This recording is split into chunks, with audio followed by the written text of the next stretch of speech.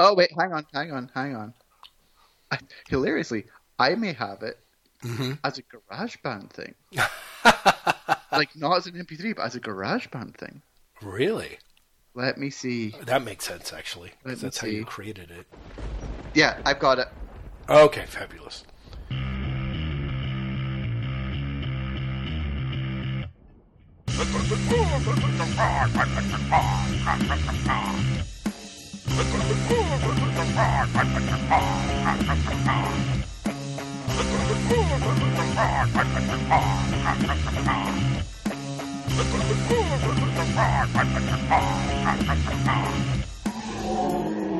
Hello, Whatnots. Welcome to Not Drog.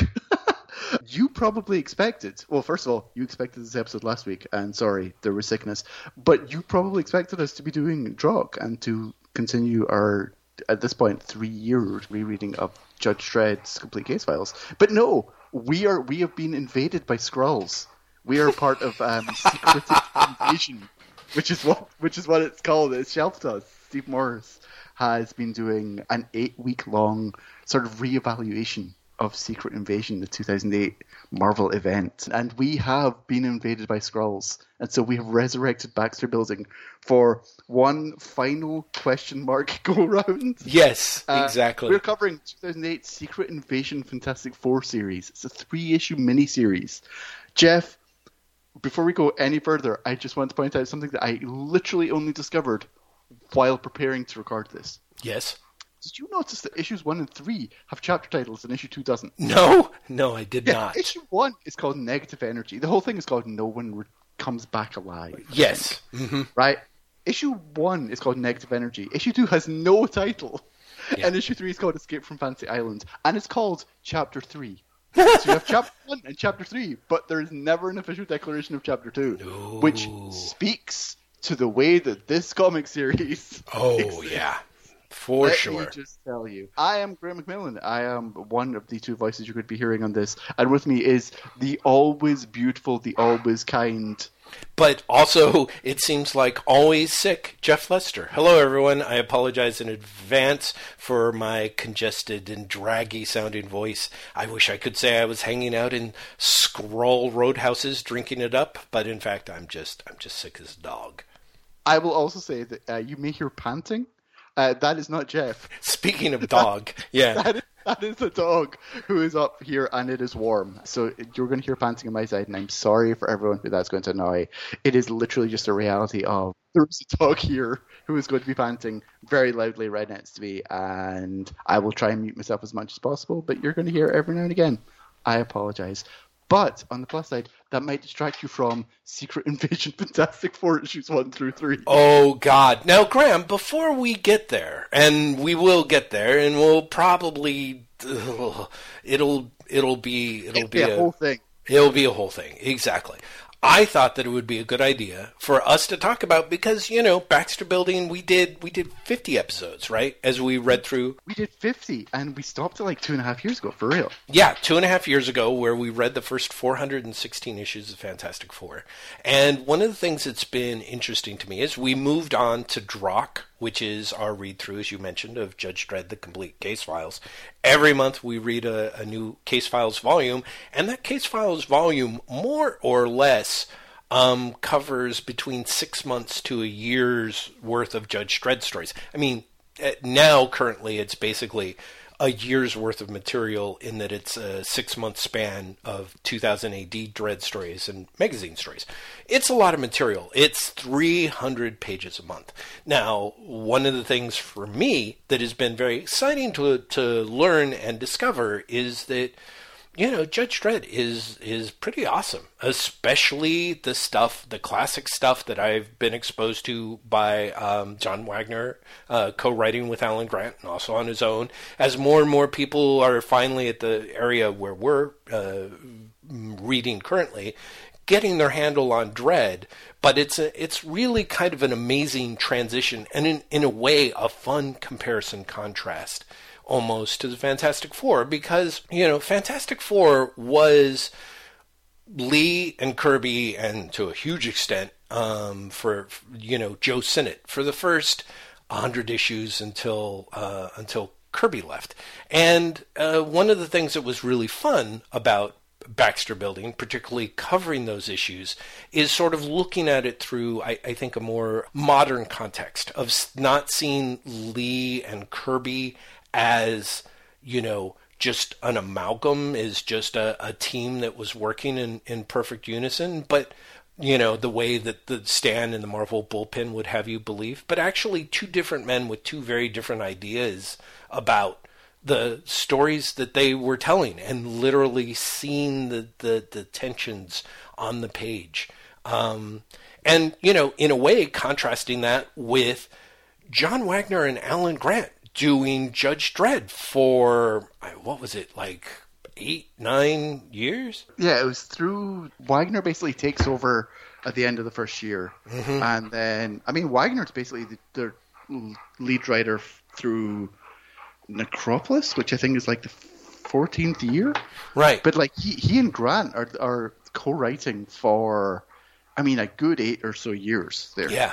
Yeah, and so it's a very interesting comparison in a way, in that, honestly, the first 100 years of the FF probably took, 7-8 years itself, right? Like, that's like 96 issues in approximately. Yeah, the first 100 odd issues of the FF is, 9 years, right? Right. So, 8 to 9 years. So in a weird way, kind of I have to say, Judge Dredd holds up 1,000,000 times better when Wagner loses Grant than when Stan Lee loses Kirby. Like, the Lee, Buscema, and Romita issues are just terrifying. And then you see a very long period of cover band blues, and then, some really interesting pivots. And by the time the FF checks out at the end of Volume 1, there's been so many drastic turns and misfires that the whole thing has a certain car crash synergy. And one of the things I wanted to ask you, Graham, is, and this is going to sound crazy, but do you miss it? Because I feel like the last couple of years we've been reading Drock and Dredd, and that stuff is in many ways, I would say, so much better put together, sort of in a pound, year for year kind of way, in terms of stuff that's of high quality and interesting, and doesn't just, for lack of a better term, regurgitate its own vomit, quite the way that some of the stretches in the FF do. And yet, even having said that, I found myself kind of nostalgic about the idea of us returning to Baxter Building and returning to talking about the Fantastic Four. I agree with almost all of that, actually. I also found myself nostalgic. I also think that Dredd is better. Mm-hmm. I think, so far, at least in Drock, the nadir of Dredd that we've read has still been more enjoyable than, the worst that Fantastic Four got. Because I think Fantastic Four got really bad at times. Oh, yeah. Got, just genuinely terrible. I also miss doing Fantastic Four because I would say that the DeFalco Ryan stuff was not great, but there was a quality to it.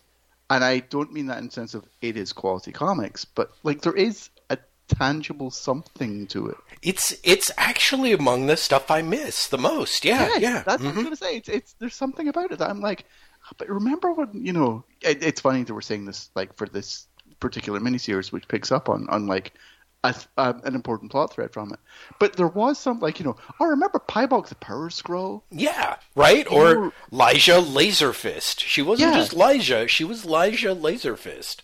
And there, there's something, definitely didn't work with all of that stuff. Ryan's artwork especially was particularly pedestrian in a way that just feels the opposite of what I want from a Fantastic Four comic.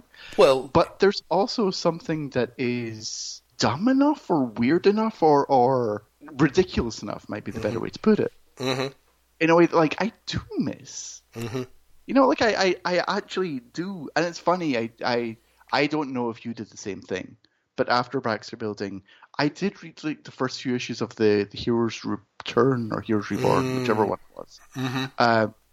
Not the Lee one, not the Jim Lee one. The one that follows, which starts off as Chris Claremont and Alan Davis. Wait. That's No, sorry, Heroes sorry. Return, isn't that? Or Yes, is that? yes. Yeah. Sorry. Okay. I can't remember which one's Return. It doesn't start. It doesn't start. It starts off as. Oh shit! Who does this? Because Claremont comes on after the fact. Right. Claremont. It might be Scott Lobdell and Alan Davis even. That would make sense. Yeah. But I did. I read like the opening of that series, and enjoyed it, but also it wasn't the same. Like I hesitate to say like the problem is it was too good, but it wasn't that flavor of bad. You know what? I think weirdly enough, that flavor of bad was what I really wanted. Yes, I know exactly what you mean, and I also have a theory about the Fantastic Four as a comic, and part of what just deeply annoys the crap out of me with Fantastic Four Secret Invasion. And also I have to say, because unlike you, I did not jump to Heroes Reborn. I was really tempted, especially with Chris Claremont in there. You know what I mean? But what I did do is I have read not much, like maybe the first 14, 15 issues of Dan Slott's Fantastic Four, when the characters were brought back. I say recently, I guess it's been something like 3 years or more. And I don't like it. And the other thing that I think is interesting is, and maybe you can check me if I'm wrong on this, but I feel Fantastic Four Secret Invasion is not terribly different from Dan Slott's Fantastic Four in a lot of ways. I want you to explain that in some depth, but that means we're talking about this series. Yes. Like, I think you want to. Right. I like the Slott series. I don't love the Slott series. For all that it does appeal to me, it's weird. Things that I think I like about it are also the things I don't like about it, weirdly enough. Which is to say, Slott has very particular ideas about what a Fantastic Four comic should be. Yes. Right? Central to those ideas are the idea that Fantastic Four comic is a family comic. That's right. Right? And he keeps on trying to put like the idea of the family first. And because of that, he writes very particular soap operatics into the comic.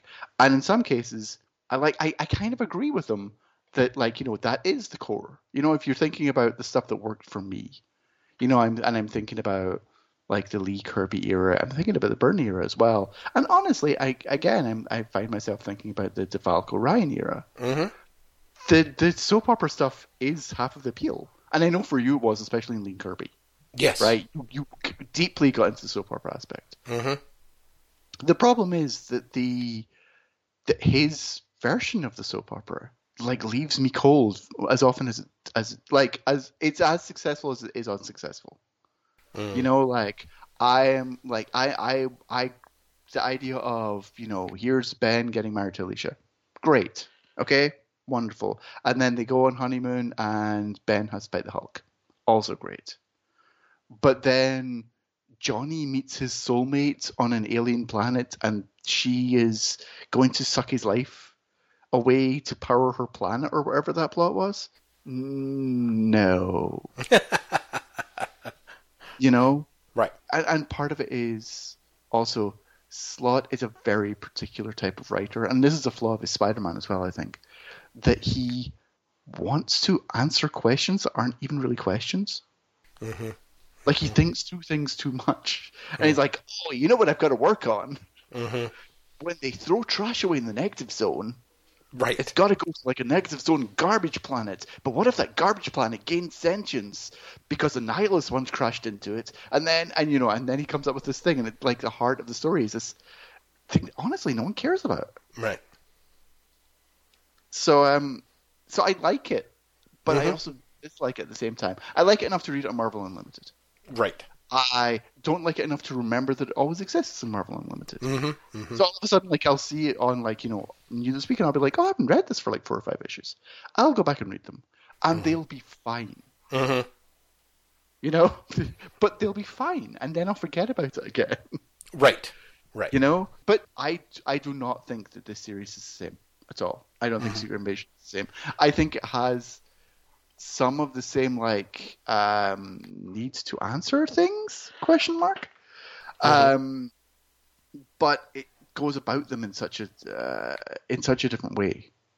I reject the comparison ultimately. I think that is. I'm going to leave that as the groundwork on your side, and what I'm going to do is tell the listeners the Nickel Tor plot line about Fantastic Four: Secret Invasion, the 3 issues, and talk about sort of the idea of why it sort of, to me, when you mentioned it, seemed good, quote unquote, on paper. So, Secret Invasion is the Marvel mega event written by Brian Bendis. The main event was drawn by Lionel Yu and had 50 kajillion miniseries, of which this was one. As is the case with a lot of things from Brian Bendis, the plot of Secret Invasion is sort of jokingly ultra-conservative in the sense that the Skrulls are invading Earth, but have in fact been covertly invading the planet for a while. And hold on, a secret invasion, Jeff? Yes, in secret. So it's a secret invasion, and the part of the two things that really I feel set it up are the big plot twist is a lift from DC's wonderful Millennium event, in that a lot of the heroes or close supporting characters have been Skrulls, quote unquote, all along, which is to say for a very long time. And so the Secret Invasion more or less gets going as the heroes are caught aware and taken off guard by those closest to them, turning out to actually be Skrulls. And in addition, the heroes go and recover a spaceship in the Savage Land, and the spaceship is filled with a bunch of earlier versions of the heroes and insist that they are, in fact, the real heroes. While this is going on, there are other things that are happening, and the one that's most germane to what we're going to discuss is Mr. Fantastic has disappeared. Sue Storm, the Invisible Woman, is shown in the opening moments of the opening pages of Secret Invasion, walking into the Baxter Building, opening the Negative Zone, and more or less apparently destroying the Baxter Building. And to complete my thought from earlier in my usual messy Jeff fashion, because I'm that good a Skrull impersonator of myself, the idea that also really makes Secret Invasion, quote-unquote, stand out is Bendis seems very excited with the idea of making the Skrulls religious zealots. And so there is a deeply uncomfortable level of post 9/11 Islamophobia, like, sewn into the fabric of Secret Invasion in a way that I found really unpalatable back then. Right? Yeah. So this is where I actually talk up the Shelf Dust connection for us doing this podcast a bit more. Great. Because one of the things that Shelf Dust is doing is it's got essays for each of the issues of Secret Invasion. And the issue, I think it's the one for issue 7 or maybe issue 6. There was a really good essay by a writer whose name I can only remember his first name, or Tess should have to look it up. But he basically does an essay about that. He does an essay that is essentially, why does Brian Michael Bendis hate people look like me? Yeah. Where he addresses the Islamophobia of Secret Invasion head on. And also makes connections with other parts of Bendis' work, where that has popped up more and more. It's a very good essay. But it's something that, like you, when Secret Invasion was happening, I was very aware of and very anxious about. I think it's a good way of saying. But revisiting it, accompanying this series, like, I really was just like, oh shit, like, I honestly can't believe that it got seen like that. It's genuinely surprising. One of the things that is also very interesting about Secret Invasion is there was a tremendous marketing push. I mean, Marvel, as far as I can tell, at least if I understand the timeline, Secret Invasion rolls pretty close on the heels of Civil War, which was a tremendous, enormous success for Marvel. A crossover event that just sold bajillions of copies, was considered a success by just about every metric, and was kind of Marvel coming back to what Marvel had stepped away from, which is to say things felt like they were part of a self-contained universe again, and this is following after like 4 or 5 years of all the books sort of kind of happening in their own discrete, slices of the same universe. Yeah. They were niches. There was House of M. Right. Oh, right. Which was, in theory, an Avengers X-Men crossover, but which sort of, things splintered out of there. Yeah. And not least of which, the No More Mutants thing, which redefined the X-Men line. That I want to say House of M was 2005, then Civil War 2006 into 2007, and then starts mid 2008. Right. So it's very much post Civil War, Marvel at the top of its game, and part of that is an even bigger unified marketing push, I think, for these events. It felt like you couldn't go anywhere on the comics internet back when there were multiple places to go and more or less not bang into some sort of piece or promo or something about Secret Invasion. And in fact, the digital copy of the Secret Invasion trade paperback has a lot of the Embrace Change promotional marketing material that was just jammed into Marvel Comics relentlessly. Everything. Yeah, exactly. And I think those probably really we won't talk about per se, other than the Embrace Change marketing was very much of it was feel good advertisements that usually had humans and Skrulls together positively, like holding hands, kissing. It seemed like sort of generic stock photographs of happy families, except one of them be a Skrull. Yeah. So it's really hard to kind of overstate how deeply and if we're being generous, cynically, Marvel was pandering to the post 9/11 proto-conservative instinct, I would say. Like whatever generic thing that you wanted to say about, either they look like us, but they're not us, or you think that it's normal that your girl is, your little girl is playing with a blank, or, your son is dating a blank. You're really getting into like the implicit racism of the heart of Secret Invasion, right? Actually, I thought there was an impressive amount of homophobia in there as well. Like it really went for some it really did do. Like, it really doubled down on the othering. Multiple flavors of bigotry. It really is multiple flavors of bigotry. Absolutely. It's a smorgasbord of bigotry. Smorgasbord of bigotry is the perfect way to describe Secret Invasion.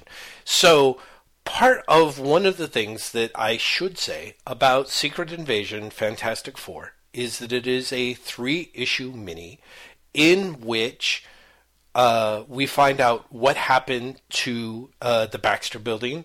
We discover who the Skrull impersonator is that's impersonating Sue.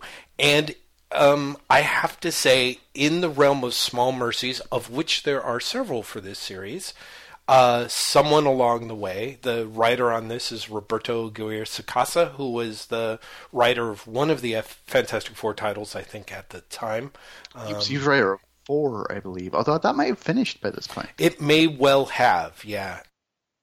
For those who sort of remember, I think Aguirre Sacasa sort of ended up accidentally at the center of a controversy because my understanding is Mark Waid and Mike Wieringo were going to relaunch Fantastic Four, and it was more or less announced that they were going to get pulled because Bill Jemas had a very different idea for the Fantastic Four book that he wanted, which is to say a family sitcom approach, and had Roberto Aguirre Sacasa do the writing for that. I think, as if I remember correctly, because of all the various outrage, and assuming this was not all one big heavy-handed promotional stunt from Marvel, which, I mean, you can't rule it out, we basically ended up with 2 Fantastic Four series as a result, one by Waid and Wieringo, and then 4 by Aguirre Sacasa, who comes in and writes Secret Invasion, Fantastic Four.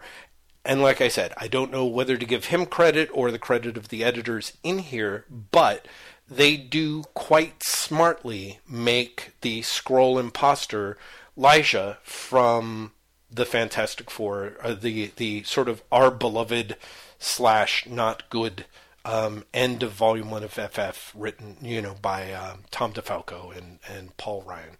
Ryan, right? Or is it Neary? It's Paul Ryan. It is Paul Ryan. Paul Neary actually does the art on here and actually threw me off at a couple of points for that. I was like, is it the same guy? No, he doesn't. Who's the guy? Who's the Paul doing providing the inking or the semi-art in the first issue? Brian Hitch's regular dude? It's Barry Kitson is penciling. Yes. And is it not Mick Gray that's inking? There's 9 million inkers, one of which is Paul Ryan. So go to hell, Graham McMillan. Go to hell and die. So I'm going to check this. Paul Neary is one of them. Oh, Paul Neary. Paul Neary is one of them. See, that's what I meant to say before you confuse me with your scroll mind waves. Get away from me. I'm messing with your mind. You really are. You really are. I don't know who to trust.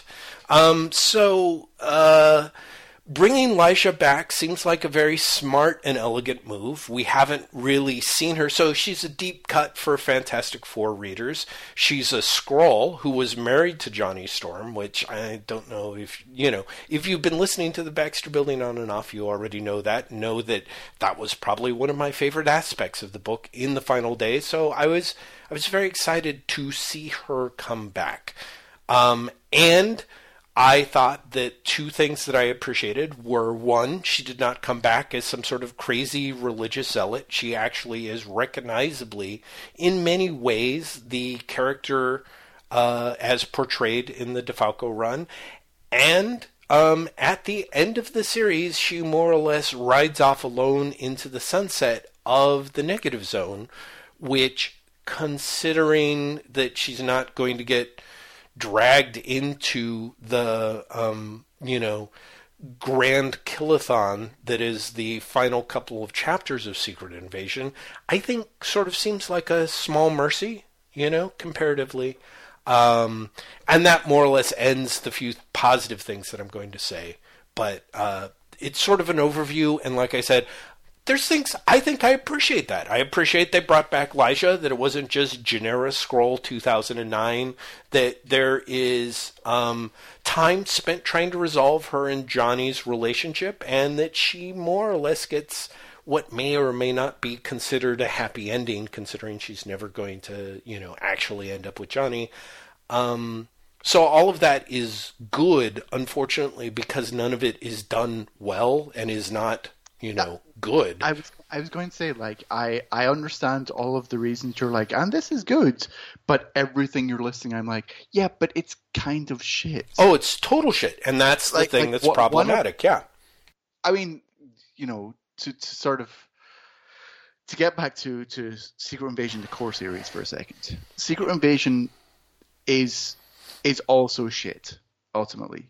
And I don't just mean that in the sense of there is the bigotry all through it. Right. There is, it's a very ham-fisted 9/11, allegory, or maybe not an allegory, but informed very much by 9/11 trauma. But it's also just, even outside of all of that, it's a very poorly done series. Shockingly so. Yeah. There is not a lot of tension for something that should be a paranoia fest. You mentioned Millennium, and Millennium has its own flaws. Oh God, does it have its own flaws? It also has its own racism, let's be perfectly honest. But it does at least get the idea of widespread paranoia over it in a way that Secret Invasion never does. And Secret Invasion should be way more successful. Because Millennium was, Commissioner Gordon's the Manhunter. Next month, it was a Commissioner Gordon robot that had replaced the real one. Here's the real one. Right. Or Dirk Davis is Booster Gold's Manhunter. By the way, the series is cancelled, so you'd never see him again ever. Whereas Secret Invasion actually does go, oh no, Spider-Woman's been a Skrull for the past few months. Or the Mockingbird that died was actually a Skrull. Or, they have actual replacements in there, and they at least seemingly intended to keep some of those core. Yes. Right? As it turned out, of course they didn't. But, the last quarter of Secret Invasion as a series is basically one fight scene. Oh, yeah. Right? Including issue 7, where nothing happens. Literally nothing happens in an entire issue-long fight scene. It's impressive to waste the amount of real estate that Secret Invasion does. It's impressive that it manages to accomplish so little in so many pages. And one of the things, like you said, Secret Invasion issue 1 has the capture of Reed Richards, but also Sue Richards goes into the Baxter Building and seemingly destroys it, setting up this series, right? And this series picks up from that in theory. But really, it just takes that scene and goes, oh, I know what story I want to write. And then, almost like Secret Invasion, doesn't actually fulfill its own ideas. Right. Agreed. Well, yes, absolutely. I mean, part of it is two things. Now, the other thing that I think is kind of weird is, thanks to a fluke of history, you would think, based on his Marvel career, that Roberto Aguirre Sacasa would be just kind of like Robert Zimmerman, kind of like a deep cut trivia name of who's a guy who worked at Marvel and was getting a ton of work and you never understood and then he went away and you never saw him again kind of guy. Except Roberto Aguirre Sacasa ends up over at Archie years later, ends up, does, is it Afterlife with Archie? The really well done Archie, Supernatural series. Sabrina, yeah. But also Riverdale. Well, and that's what I was going to say. More or less goes on, and think about how mind-bending this is, and revitalizes Archie as a brand. Shockingly so. Riverdale is huge. Sabrina, his reboot, ends up being huge when it's done as a series on Netflix. He does a lot that is shockingly successful. So, in a way, what's weird is, among other things, what's weird is that it's amazing that Aguirre Sacasa does that, considering these 3 issues, which are not done at the beginning of his Marvel career. He has been writing the Fantastic Four for a while. He's written hundreds of pages of comics by this point, including Spider-Man and some other titles that I don't remember, but monthlies that went on for good chunks of time. And this is terrible storytelling choices throughout all 3 issues. You have scenes that literally would be done in 1 panel or 2 panels in an old Marvel comic. Classic example. There's a page where you cut back to an interlude where after the Baxter Building has disappeared, you find out, you cut to a reaction crowd of New Yorkers staring up at the Baxter Building. And more or less, they're like, doesn't this more or less happen every month? So it's kind of like a comical, sort of... Aside. Yeah, Stanley aside. Except it's a full fucking page, which is a lot of real estate, especially when you only have a 3-issue story. So there is so much vamping that is done on these pages that ends up taking the air out of what could have been, if nothing else, a by-the-numbers FF that's really an F2 type adventure, because it's Ben and Johnny dealing with Lyja and trying to figure out how to get out of the negative zone and dealing with negative zone monsters with Franklin and Valeria in tow. And you're like, okay, all of that is like, the extent to which it is not a Fantastic Four story by the numbers is precisely because of how unbelievably boring and poorly paced Aguirre Sacasa makes it. To say that it's like, he's making some choices at least, but all of the choices are the wrong choices. Yes. Yeah, absolutely. They're boring. Like you just would not. And this is when I started talking about this stuff with Dan Slott. This is kind of a little bit of what I meant, in that I think although Slott is by far a better storyteller, there is a lot of the domestic FF stuff. Like there's a lot of cute kid shenanigans in Fantastic Four Secret Invasion where, Ben has to carry the kids around while fleeing monsters, and then he has to tell them to hide, and then they come out, and then they get a hold of, like, Reed's power suit, and then they beat up the bad guys while yelling kid things that sound cutesy. Kind of like you never really see you see kids act in, like, bad TV, but not really in real life. It's not how real kids act. No. It's how fictional kids act. Exactly. And it's fictional kid-itis, which, while I certainly can say that is something to be considered about the Fantastic Four, it is, for lack of a better term, because I'm an old fanboy, quote-unquote, not my Fantastic Four. And so, sort of similarly, when I sat down to read the FF one-shot intro to Empire that Slott wrote, which literally is the FF landing on a gambling planet and Franklin and Valeria running off to become super gamblers or something to, like, win back the cosmic doodah or something. Like, it's all very cute in a way that aspires to a level of afternoon animation, that I really couldn't care less about. Like, in a way, I'm willing to cut Slott some more slack, but almost for the wrong reasons. Mm-hmm. Which is to say, by this point, both Franklin and Valeria could not act like regular kids. Like Valeria is now, for some reason, hyper smart.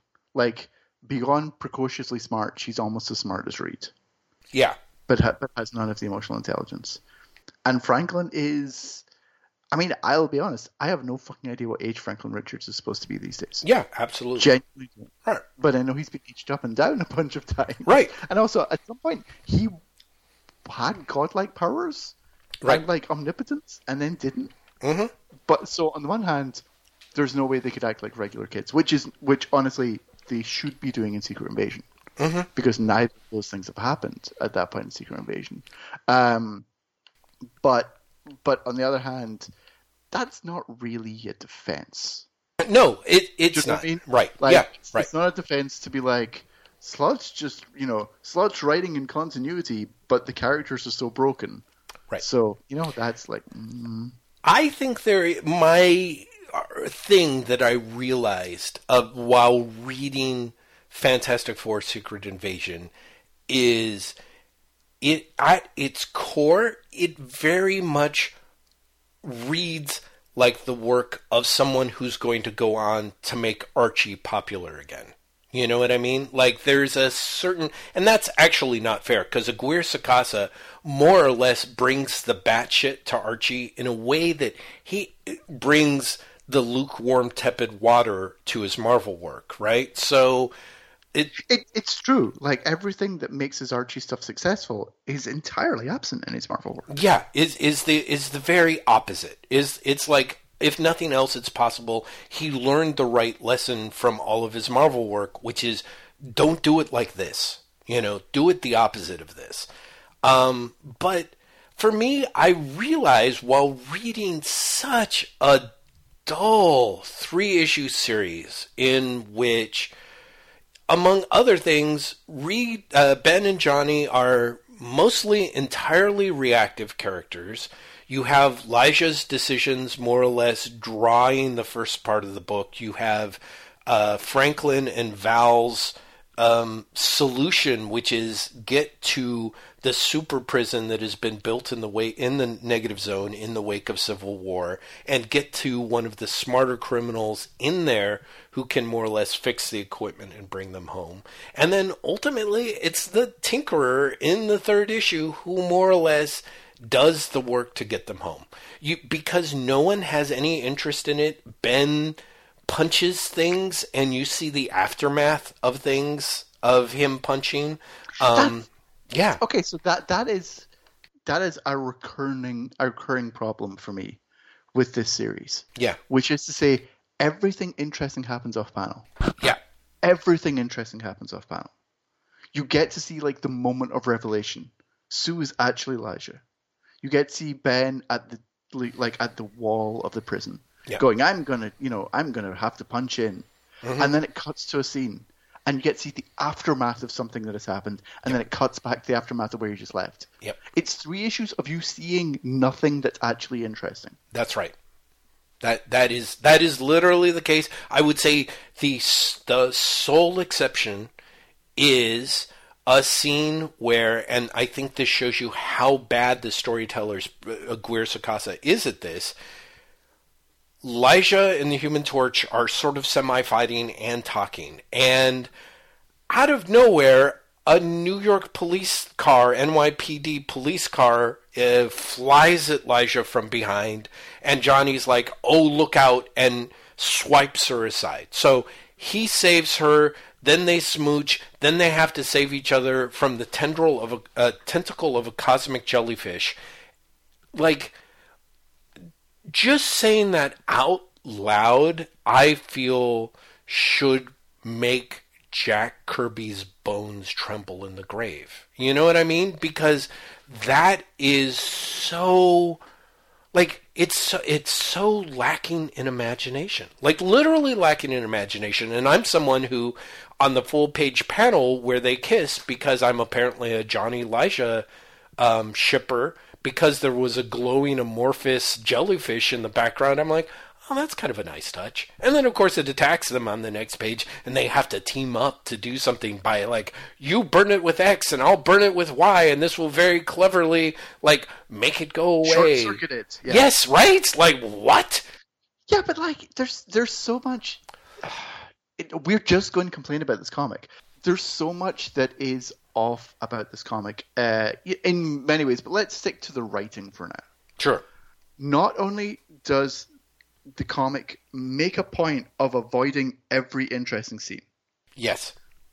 It also makes the Negative Zone seem boring as shit and just filled with giant alien versions of insects or squid. Yeah, exactly. Like, that's it. That's all the Negative Zone has become. Yep. Which is, amazing, honestly, when you think about everything else that could happen. Yeah. Like, it's genuinely amazing that that's what they do with it. Yes. But it normalizes things like there's a prison in the Negative Zone where they're keeping supervillains. Yeah. And that's just like, there's like one line of Franklin being right, like, my daddy's a good man. If he knew that you weren't really a bad guy, he wouldn't keep you in here. But that's it. There's no... You know what's really fucking terrible? That they had Super Gitmo in the Negative Zone. Yeah. Actually, Graham, can I ask you something? Because this is one of the few things that actually perplexed me, is Aguirre Sacasa spends a kind of dumb amount of time talking about how the nickname for the prison is Fantasy Island. And you're going to say, is it? I don't... That seems new information to me. Okay, it's... I assume it is new information, and maybe it's just so you get your catchy title for issue 3, but why? Like, they all make it seem like, because it's told from this thing of, like, Franklin being told this, and more or less being like, it's a grown-up adult thing that I don't get, that everyone looks uncomfortable about when they talk about. Why? What is it? Why? No, exactly. It really, like, legitimately is confusing to me. Okay. I didn't get it. Because people don't die. Like the Fantasy Island, the TV show from the 70s, people fly to the island and have their fantasies fulfilled by Ricardo Montalban and Hervé Villechaize and whoever the special guest star of the week is. And that went for many years, but nobody died on that show, apart from people's interest in stories, which is maybe why Roberto Aguirre-Sacasa shouts it out. But I have no idea. Like, I genuinely don't get it. Like, they're kind of like, you know, like it's an ironic nickname, and I'm like, was Gitmo named Fantasy Island, and I don't know that? I've just looked up while we're talking. Okay. And apparently the name comes from a Civil War miniseries. Oh, so okay, so it's not it's Mark Miller misunderstanding pop culture as opposed to Roberto Aguirre-Sacasa. Not the actual Civil War series, but Civil War Frontline. So Paul Jenkins would have been doing it. Okay, and still no explanation as to why. Like because that gets a significant amount of multi-panel things. Yes, right? It's really, really weird. Okay. It's very, very strange. But also, you know, maybe it's me, but I still feel that there is a moral component to the entire prison in the Phantom Zone thing. Oh, yeah. That is, like, oddly glossed over. Right. But lampshaded at the same time. Yeah. In this series. Right. Yeah, which is kind of I mean, that's it. They literally have that called out in a page of, you know, really saccharine, inept drama. You know, where the Tinkerer is like, yeah, oh, you guys are stuck here? Fuck you. I had my civil liberties trampled and I was taken away from my kids and thrown in a prison for no reason. And they were like, but won't you help us, mister? I'm going to say something cute and kid-like. Yeah, I am a crying kid. I'm a moppet. Yeah, exactly. And again, here's a prison of super criminals. Now, Barry Kitson also, I'm assuming, you know, was on prescription painkillers and needed a paycheck. And that's why he could only do so much with a subpar script. But I'm shocked by how boring a prison of the world's most dangerous criminals really is. Like, and we've had multiple dangerous prisons, you know, dangerous criminal prisons throughout Marvel history before. This one literally is like, you see two people, one of whom is, I think, Vic Sage the Question. I still don't know, but... Okay, but here's the other thing, and this is a story thing as opposed to a Kitson thing, because I want to come back to Kitson because I think his art is terrible in this. Yeah. They get to the prison, right? Mm-hmm. Would the prison have a portal back to the regular world? I mean, part of me is you would think, but I would assume the whole idea is no. It's just a one-wayer. Like, someone opens the portal from the outside and then you send people in. But, you know, the weird part is Batman Fortnite, the recent crossover comic between Batman and a bunch of video game franchise in which a bunch of tweens jump around and shoot each other and do dance moves, spends a lot more time thinking out the logistics of a portal dimension prison and how it's run than this comic, or as far as I can tell, any of Marvel's comics that had to deal with the fact that, you know, let's face it, Marvel at a certain point, like, was kind of yucking it up, where it's like, hey, you know what's great? Our heroes are fascists, but you can't call them that, but that's what they are. But they're really not, but they are, but, you know, but don't say it, but it's okay. You do. Yeah, exactly. But it's okay, because Civil War. Well, they're well-meaning fascists, and also because Speedball blew up, which, let's face it, is an amazing metaphor for 9/11. So Speedball blew up Connecticut. Speedball blew up Connecticut. That's a phrase. That is such a phrase. Anyway, you can tell I don't even want to talk about this comic anymore because I'm starting to wax nostalgic for Civil War. For Civil War, right? So there's this, we didn't even finish the plot synopsis, basically. So, I mean, the plot synopsis is this could have been one issue. Yeah. Skrull Sue, who turns out to be Elijah, takes the top of the Baxter building containing Johnny, Ben, Franklin, and Valeria into the negative zone. She reveals herself to be Elijah to Johnny. They fight. Then Elijah's like, oh, but I was sent to kill you and I didn't kill you, so really I've reformed if you think about it. Then she teams up with the two of the Fantastic Four that are actually in this comic to keep them alive while they go to Fantasy Island, where they find the Tinkerer, who takes them home. Mm-hmm. The end. I mean... And that's 3 issues of a comic.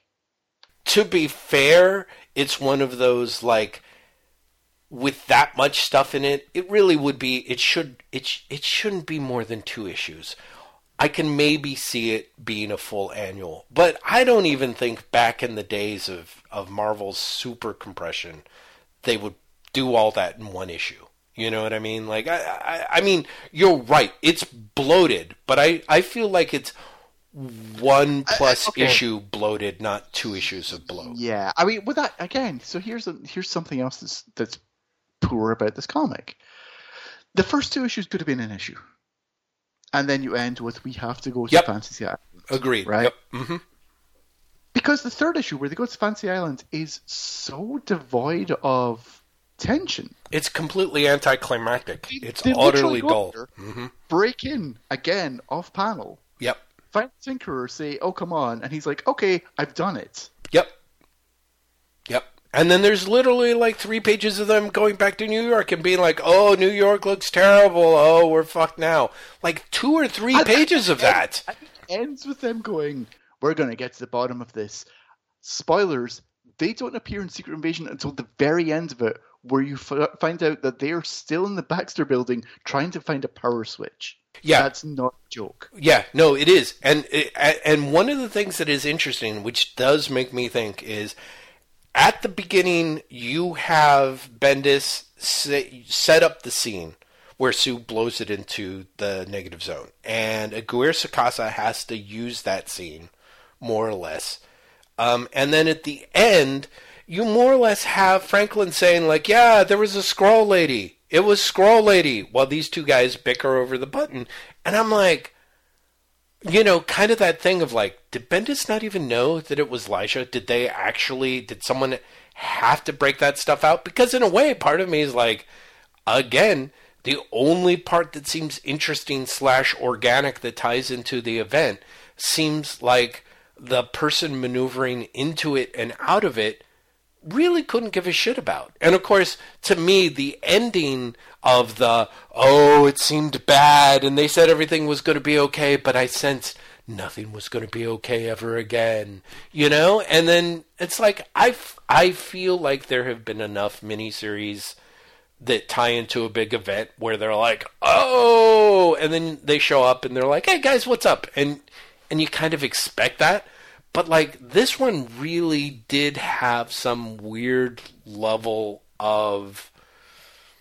utter disconnect from the main series. Yes, yeah. You know, in a way that, again, small mercies, but also made me just kind of feel like, what the fuck were they thinking? You know, that combined with the fact of how boring it is, and the fact that they have, like, don't they have, like, 3 inkers or something on the final issue? They have 4 inkers in the first issue. Yeah, right? Makes me think that this was one of those things where, like, Bendis put it in the first issue, and then they were like, oh shit, wait, no, we weren't going to do that. Remember? We told you we weren't going to.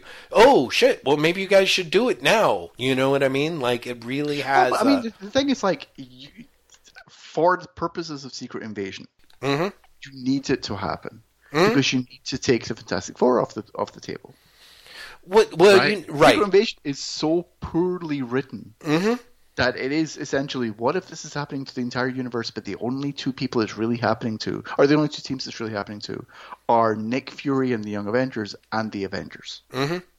Right? Everyone else, just fuck them. Yep. Which is probably one of the reasons that they did do like 32 different spin-off series.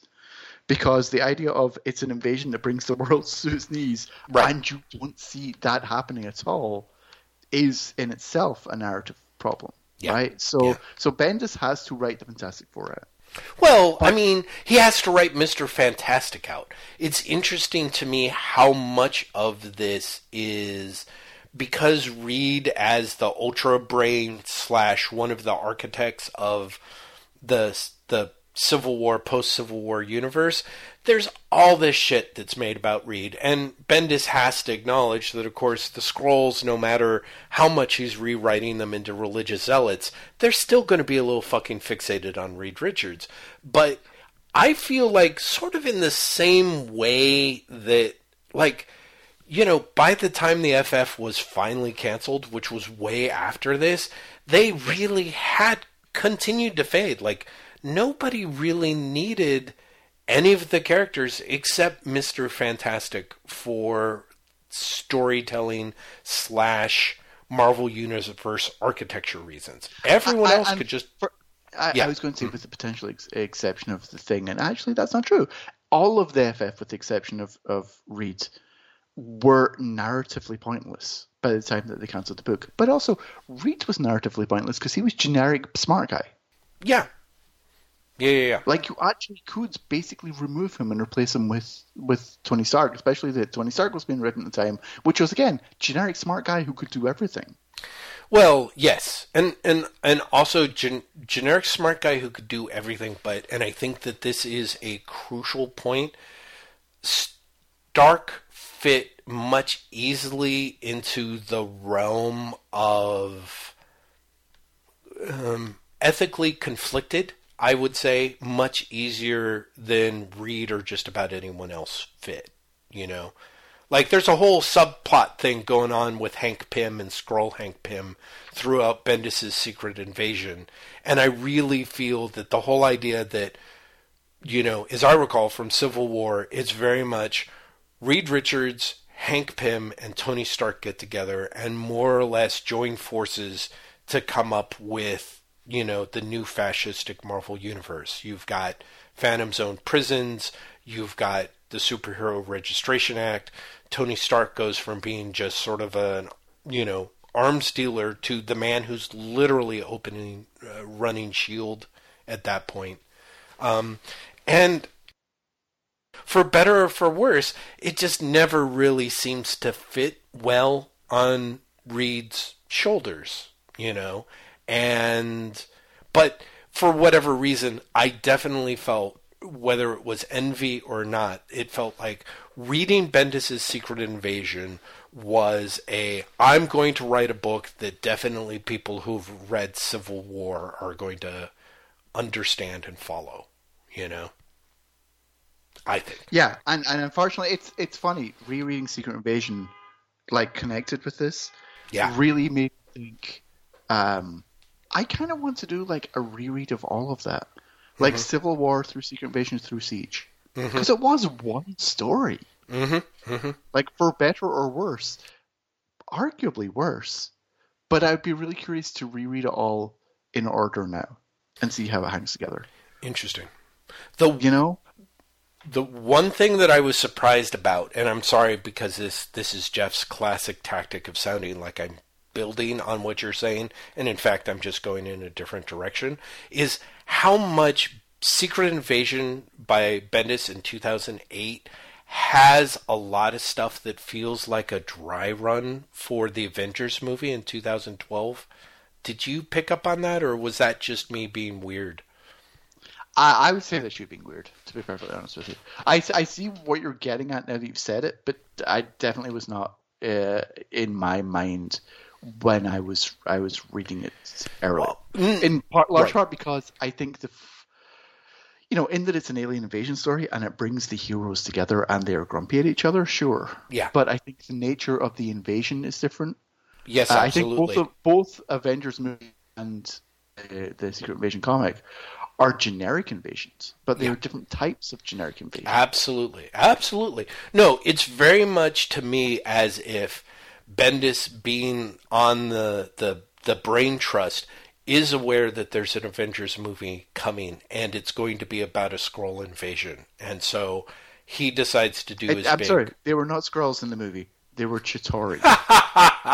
Exactly. I mean, there's 9 million other things. But if nothing else, I felt there's various weird parallels, no more so than the our side has a Hulk / my God has a hammer punchline toward the end, where I was like, oh, that's him really riffing on the Avengers movie a little hard. I'm like, oh, wait a minute. No, this is actually 4 years before. So, and there's a lot of New York devastation. There's a lot of New York rubble porn in Secret Invasion. Like, yeah. But again, I think you can look to Ultimates and see a more direct inspiration. Oh yeah, not only visually, but also like the Chitauri were the aliens in the Ultimates. Yeah. No. Yep. So I think I see what you're saying, but I honestly think that it's a tenuous. It's a stretch. It's a stretch. I really think it is a stretch. I on the one hand, I agree with you. On the other hand, I think that there's still...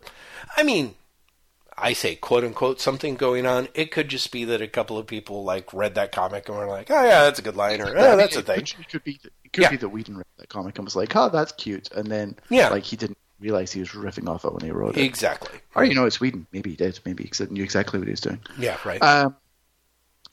Getting back to the Secret Invasion Fantastic Four comic. Yes.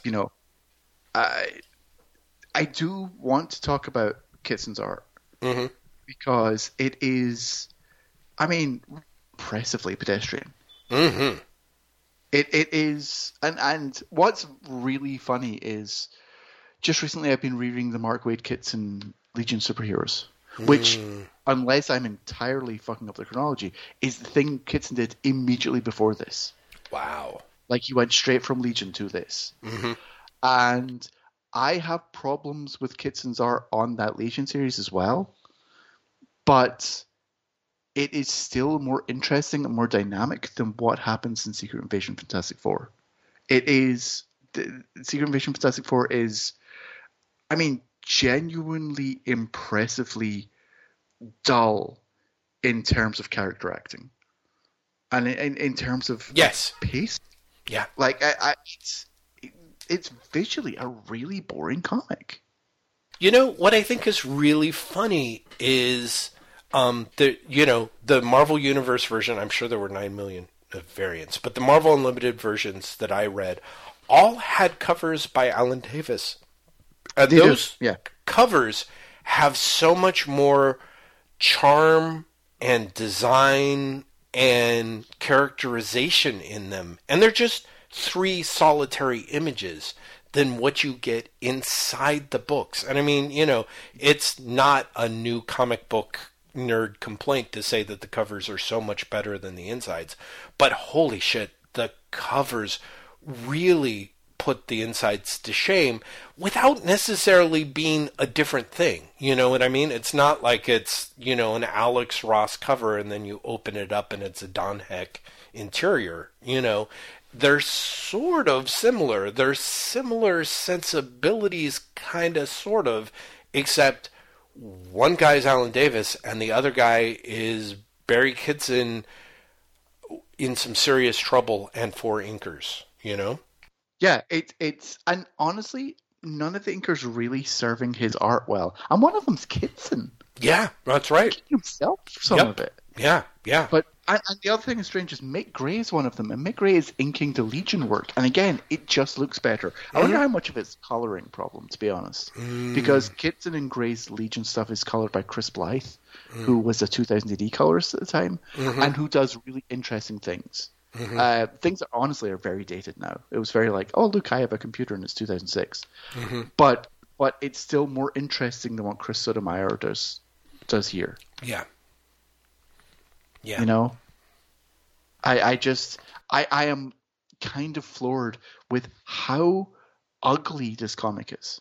ugly, but also dull. You know what I mean? Like, it's just... There's, again, to compare it a little bit with Secret Invasion, one of the things that started cracking me up is Lionel Yu, who I don't really pay much attention to, but is an artist that I generally find attractive. And there are parts in Secret Invasion where the miniseries where the few charms are his sort of amazing way to kind of spill into outright cartoonishness and back almost, like extravagantly yet surreptitiously at the same time. But there's also shit where I'm like, that guy is like doing imagitis like nobody's thing. Like nobody's being drawn with actually bottom parts of their body, or like he's working his ass off to come up at a new weird angle to tilt everyone at, to make it look like they're all in the same plane of existence, which is just impossible. So, if nothing else, there's a way to do bad comic art to, fool people's eyes. And it is, to put it mildly, Kitson is not doing that here, And no, it's just everything about this series, this 3-issue series, and about continually and consistently across. It's the most consistent thing about this 3-issue series is how nobody involved with it seems to want to be doing it. Yeah. Yep. It seems like an afterthought for the creators as much as the readers. Yep. Yeah. Exactly. And it says nothing about any of the characters. It doesn't add anything to the larger Secret Invasion story. It theoretically adds a postscript to the Elijah plot, but in such a way that, while I appreciate you being like, oh, like they're doing it with Elijah, that's great. We've got a further chapter on Elijah.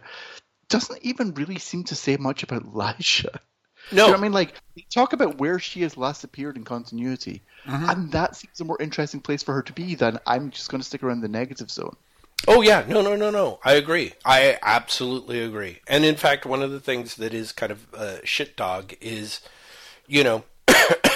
Elijah is living as a human, is sort of, on the one hand, kind of seething with resentment that Johnny's never come looking for her after, he disappeared and returned again.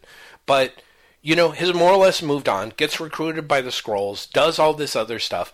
I just mean in the sense of, to me, the Marvel Universe, like, out of all the horrible stuff that could have been done to Elijah, in this really ridiculously cynical overarching event. Killer. Well, that's it. They didn't. I was so afraid that she was going to suicide bomb herself in the negative zone with the Baxter building, and someone manages to talk her into killing herself by jumping with the bomb strapped to her chest into the heart of the negative zone, and it'll destroy everything, and that's all your life's ever been about, Elijah, and that's all the Skrulls ever want. And yes, right, Johnny, it's so terrible that you had to manipulate her in such a way that she, in destroying herself, really thought she was going to destroy the negative zone, when all it did was release a wave of positive matter that restored the Baxter building back to our universe. Well, after all, Ben, nobody knew her better than me, sad face ending. To me at least, she's got her powers back, and she's romping around in the negative zone, which in the Roberto Aguirre Sacasa realm has basically been the danger level has dropped to the level of a National Geographic special. So part of me is like, oh, this is great. She could pop up in another 10 years in some other event, come back, be cool, and maybe get over Johnny and learn to live again, which I just read her Wikipedia page last night, and apparently she does with Alex Power.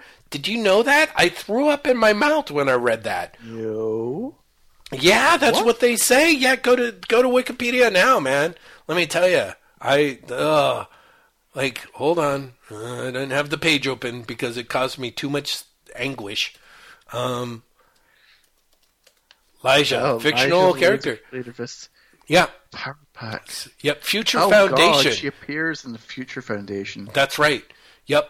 Having assumed the identity of Yondu Odonta to escape persecution for being a Skrull, she helped Foundation member Julie Power infiltrate a galactic prison. Sound familiar? Like, that's the same thing here, where one of these remnants was located. She later killed Kolroth, a Zerntrix ally of the Maker, for him having killed innocent Skrull children, impersonated and helped in thwarting the Maker's plans. Upon Alex Power's invitation, she subsequently joined the Future Foundation. And there's a part where up here where she says she gets together with him, which just makes me want to like vomit 9 times over.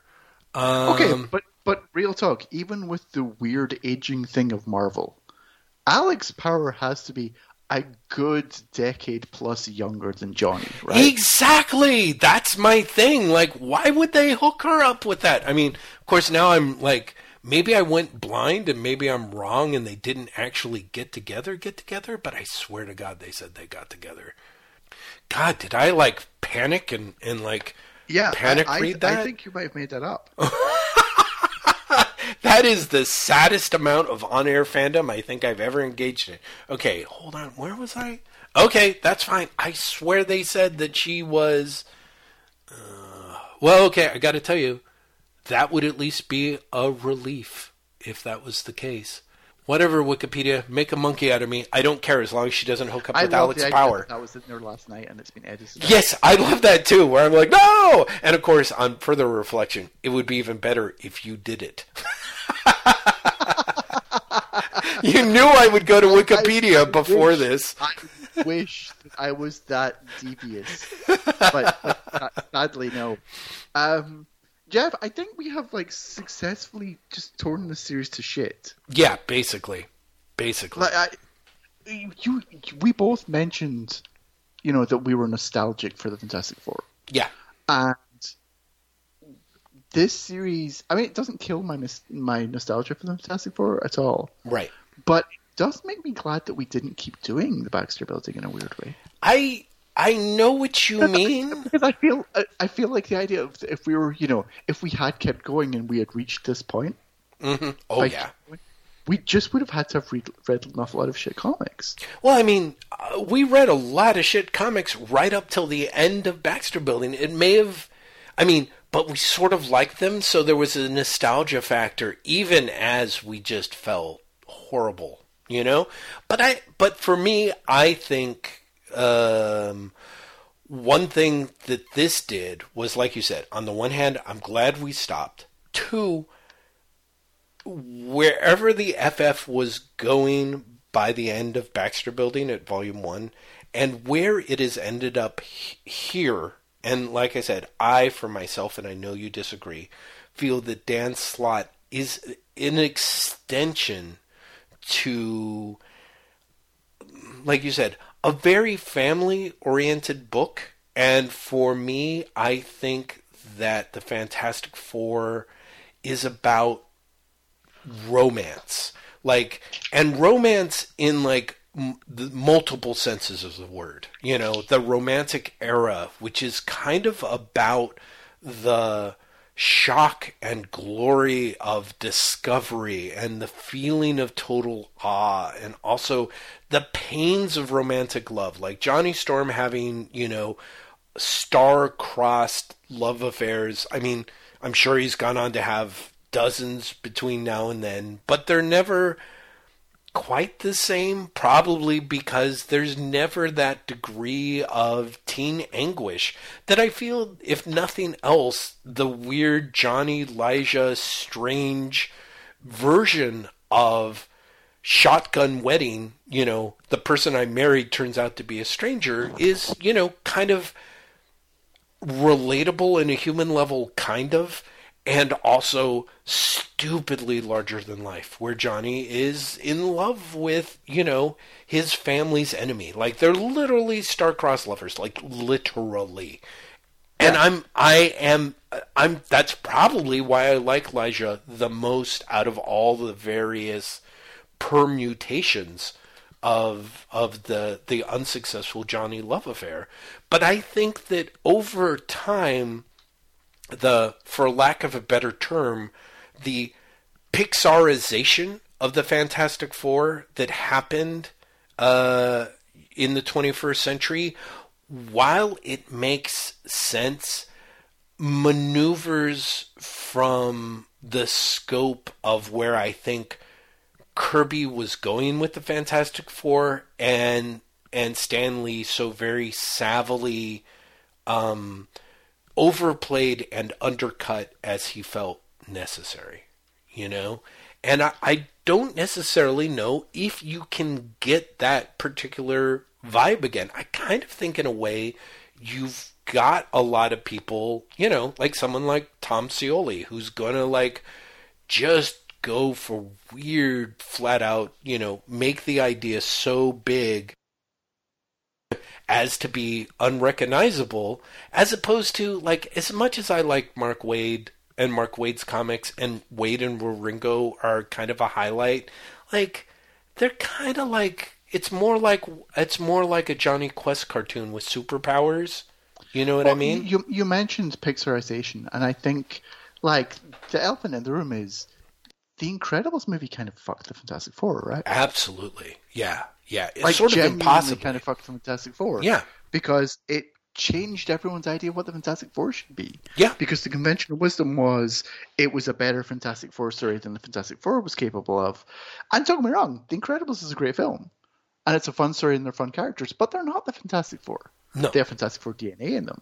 Mm-hmm. But it's not the same thing. And at some point it became the same thing in like the collective unconscious, including the creators who were working on the Fantastic Four. Yeah, absolutely. No, and I think that's it. I think that, you know, Dan Slott, like any relatively sensibly pop-imbued creator of the 21st century, is like, well, surely you would be a fool not to take one of the most successful superhero movies of all time that was clearly based on the FF and figure out ways to make them align a little more in a way that plays and makes sense. And, you know, and in a sense, also, I think, plays to Dan Slott's strengths as a writer, you know? And like I said... But also, it's... Yeah, and again, this is sort of pointing to a Dan Slott-related thing. Do you remember when it was announced or you know, reported, I'm not sure if it was properly announced, that the next Spider-Man film is going to be a multiverse film? Yeah. I said something, I was basically like being shitty on Twitter, and I was like, yeah, the multiverse, that's what everyone thinks about when they think about Spider-Man. Right. Because for me, Spider-Man is still like the street level hero. No, agreed. Yeah. Stuff like that. Mm-hmm. And so many people are like, yeah, but that's what Spider-Man is now. Mm-hmm. Ever since Spider-Verse the comic, but especially into Spider-Verse the movie. Yeah. Right? So then you do just lean into that. Because for an entire generation of fans, Spider-Man is the story about there's multiple version of Spider-Man. And that's what Fantastic Four has become. Right. There's an entire generation of people who are like, yeah, The Incredibles, that's a Fantastic Four story. Because Fantastic Four is all about family. Yeah. Yeah. Right? So at that point, Fantastic Four does become all about family because, like Tinkerbell, it's willed into existence. Yeah, absolutely. Absolutely. The audience clapping its hands is what causes it to sustain itself, you know, and exist and change. And on the one hand, I agree with that. You know, it's okay. Like, one of the things that was interesting also about doing Fantastic Four, doing Baxter Building and reading the first 420 issues of Fantastic Four, 416, sorry. I'm in Northern California, everyone. You can forgive me that mistake. Is that most of the comics that I read as a kid that I loved, when I went back and reread them, they were not particularly good. One of the things that was terrific was me being like, these Thomas Perez issues still hold up, and you're like, they should be set on fire. These suck. There's a blight from issue 100 to when John Byrne steps in. I sort of maybe have fondness for 196 through 200, but only if pressed, you know. And on the one hand, I would say that you are not wrong. Like, the FF that, quote unquote, I remember, when I went back to it, like the best kids fiction, it didn't really, for the most part, exist. Yeah, it didn't hold up. It was I had made it more than than it was, in part because the power of a kid who is reading stuff that he thinks is about adults when he doesn't know anything about adults. Everything is hugely larger, and that really works very well with the Fantastic Four because of what Kirby did in his run of making things so much larger than comics had ever been or in a way felt before, and Lee adding embellishments to make that feel human in a way. And so in a sense, the Fantastic Four cover band versions to me played very well as a kid. And the post Incredibles Fantastic Four, maybe they play great with people for exactly the same reasons, or kids at exactly the same age. That there's something where the FF has such a broad set of toys in the toy box that you really have to work down to the level of Fantastic Four Secret Invasion to make them all seem as dull as they are. Like I could see someone who's a kid who their first comic being Fantastic Four Secret Invasion 1 through 3, and it might blow their mind because there's still enough detritus in there that seems to point to a limitless cosmos that's got to be super exciting to those kids, as opposed to someone like me who feels like I've watched an entire village be raised down to one half-cleaned porta potty, I think that's a wonderful metaphor. I also want to say, before we go too far, that was a wonderful impression of me as well. Sort of summarizing how I felt about the Fantastic Four during Baxter Building, and such a good impression of me vocally. I think you really got my nuance. But I think that you're not wrong, right? There is one of the things that Drock does and Baxter Building did is it gives you a different understanding of these characters, right? Because for Baxter Building for you, and I think less so for me, but this is much stronger for Drock for me. Like I have a nostalgic understanding of who I think Judge Dredd is. I have a nostalgic understanding of who I think Fantastic Four is based on the comics I read when I was a kid. Right? And then you go back and you visit the stuff that came first. You go back and you see things being built up, and you're surprised by the bits that aren't in place. Yeah. Like Lee and Kirby's Reed Richards is way more of an action hero than I remembered, but also than I imagined. And so when you get to, like, for me, the Burns stuff, for you, the Thomas Perez stuff, you're like, oh yeah, I remember this. I remember this comic. But you read it differently because you're like, what happened to the great Reed Richards? What happened to, that good version? Why did they never go back to that? Why was that dropped? Or in Drock, you read like the Ennis or the Miller Dread, and it feels much worse in context of what you've read. But also, you're like, there's all these cues they've missed. Like, they're not just flattening the character, they're picking up the most boring parts of him to emphasize. Right. But your understanding of the character, yeah, like your nostalgia becomes changed. Yes. Right? Your nostalgia literally becomes a nostalgia for something that doesn't exist. Yeah. Right? Right. Because even the stories you remember reading, you can remember reading them. Like, you can have the sense memory of, I was in this room reading this comic. Yeah. Right? But the stories are different. The stories become different. And so you do end up with this this deeper understanding of the characters. For better or worse. I don't say things for better. Right? Like, you do lose the nostalgia to an extent, or your nostalgia changes. But I think that I like the Fantastic Four more now for having done Baxter Building. And I know that I like Judge Dredd more for doing Drock. Right? Yes. Yeah, definitely. But it also means you read something like Secret Invasion Fantastic Four, and it's infinitely more depressing. Yeah. Because you are more aware of the potential, I guess. Mm-hmm. Like, I got low-key annoyed at this comic. Oh, I can imagine. And you should, honestly.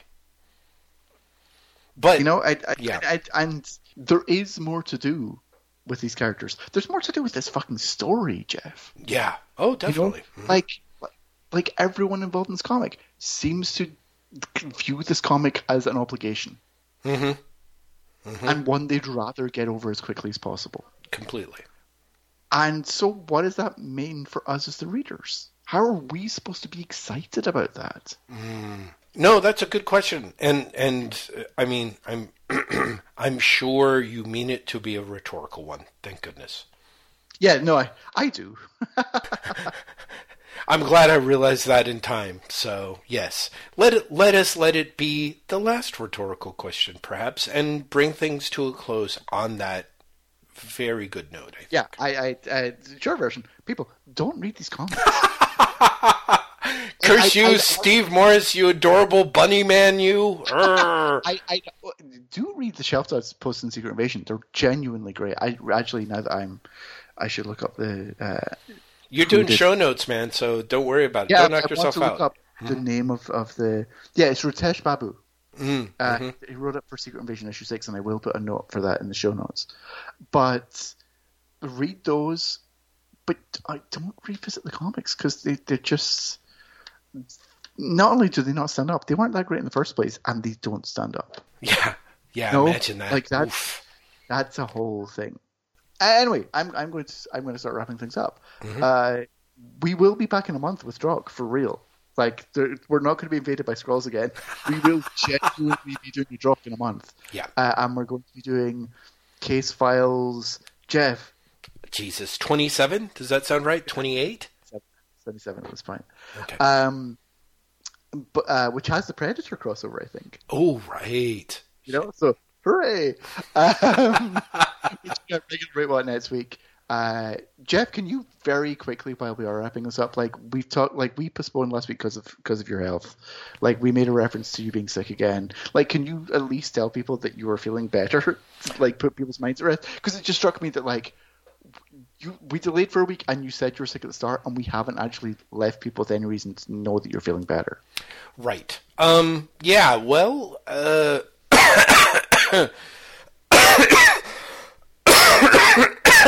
I'm doing great. Everyone. I'm leaving those coughs in. Normally I'd have that, but that was so well timed that I'm leaving those in. Please do. Yeah. No, in theory I'm on the mend, but there's only one way for you to find out, which is tune in next week for a regular Wait What. Oh God, what a horrifying thought. Tune in next week to see if Jeff's still here, everyone. That's right. God, he sounds sicker than he is, I hope. Fingers crossed.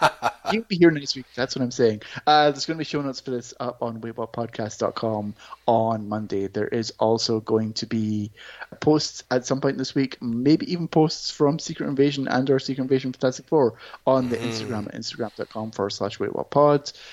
We have a Twitter account at waitwhatpodcast. Jeff has a Twitter account at lazybastard at LAZYBASTID. I have a Twitter account at Graham M at GRAEMEM. And we're a Patreon-supported podcast, which is the reason the Baxter Building existed and exists again. And it's also the reason Drock exists. Jeff, take it away. I will. Hey, you guys. I've got another coughing fit coming on, so I'll keep it super short.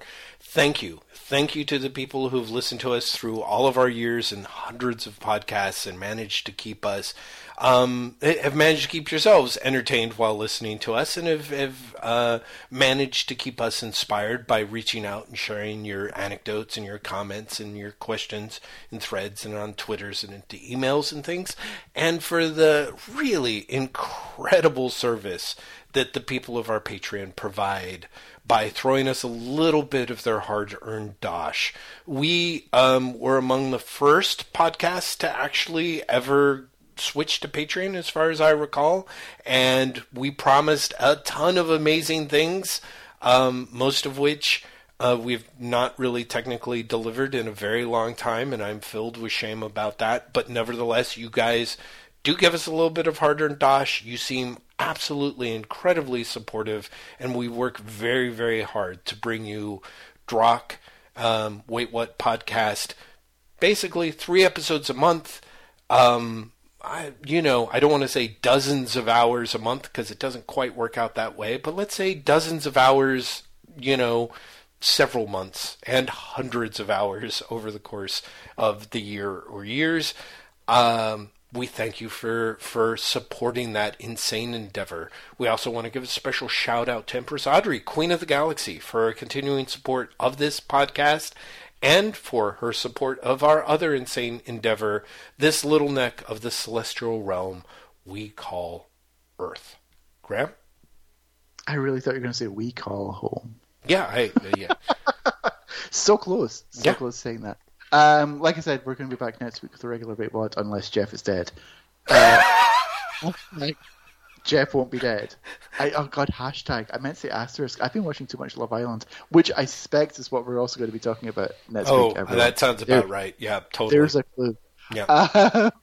Yeah, we will be back in a week. But because it's a Baxter Building, Jeff, do you even remember how you ended Baxter Buildings? Yeah, actually I do. Which is basically, thank you so much for joining us, everybody, and we'll see you next time. We don't know when that is, in the lobby of the Baxter Building.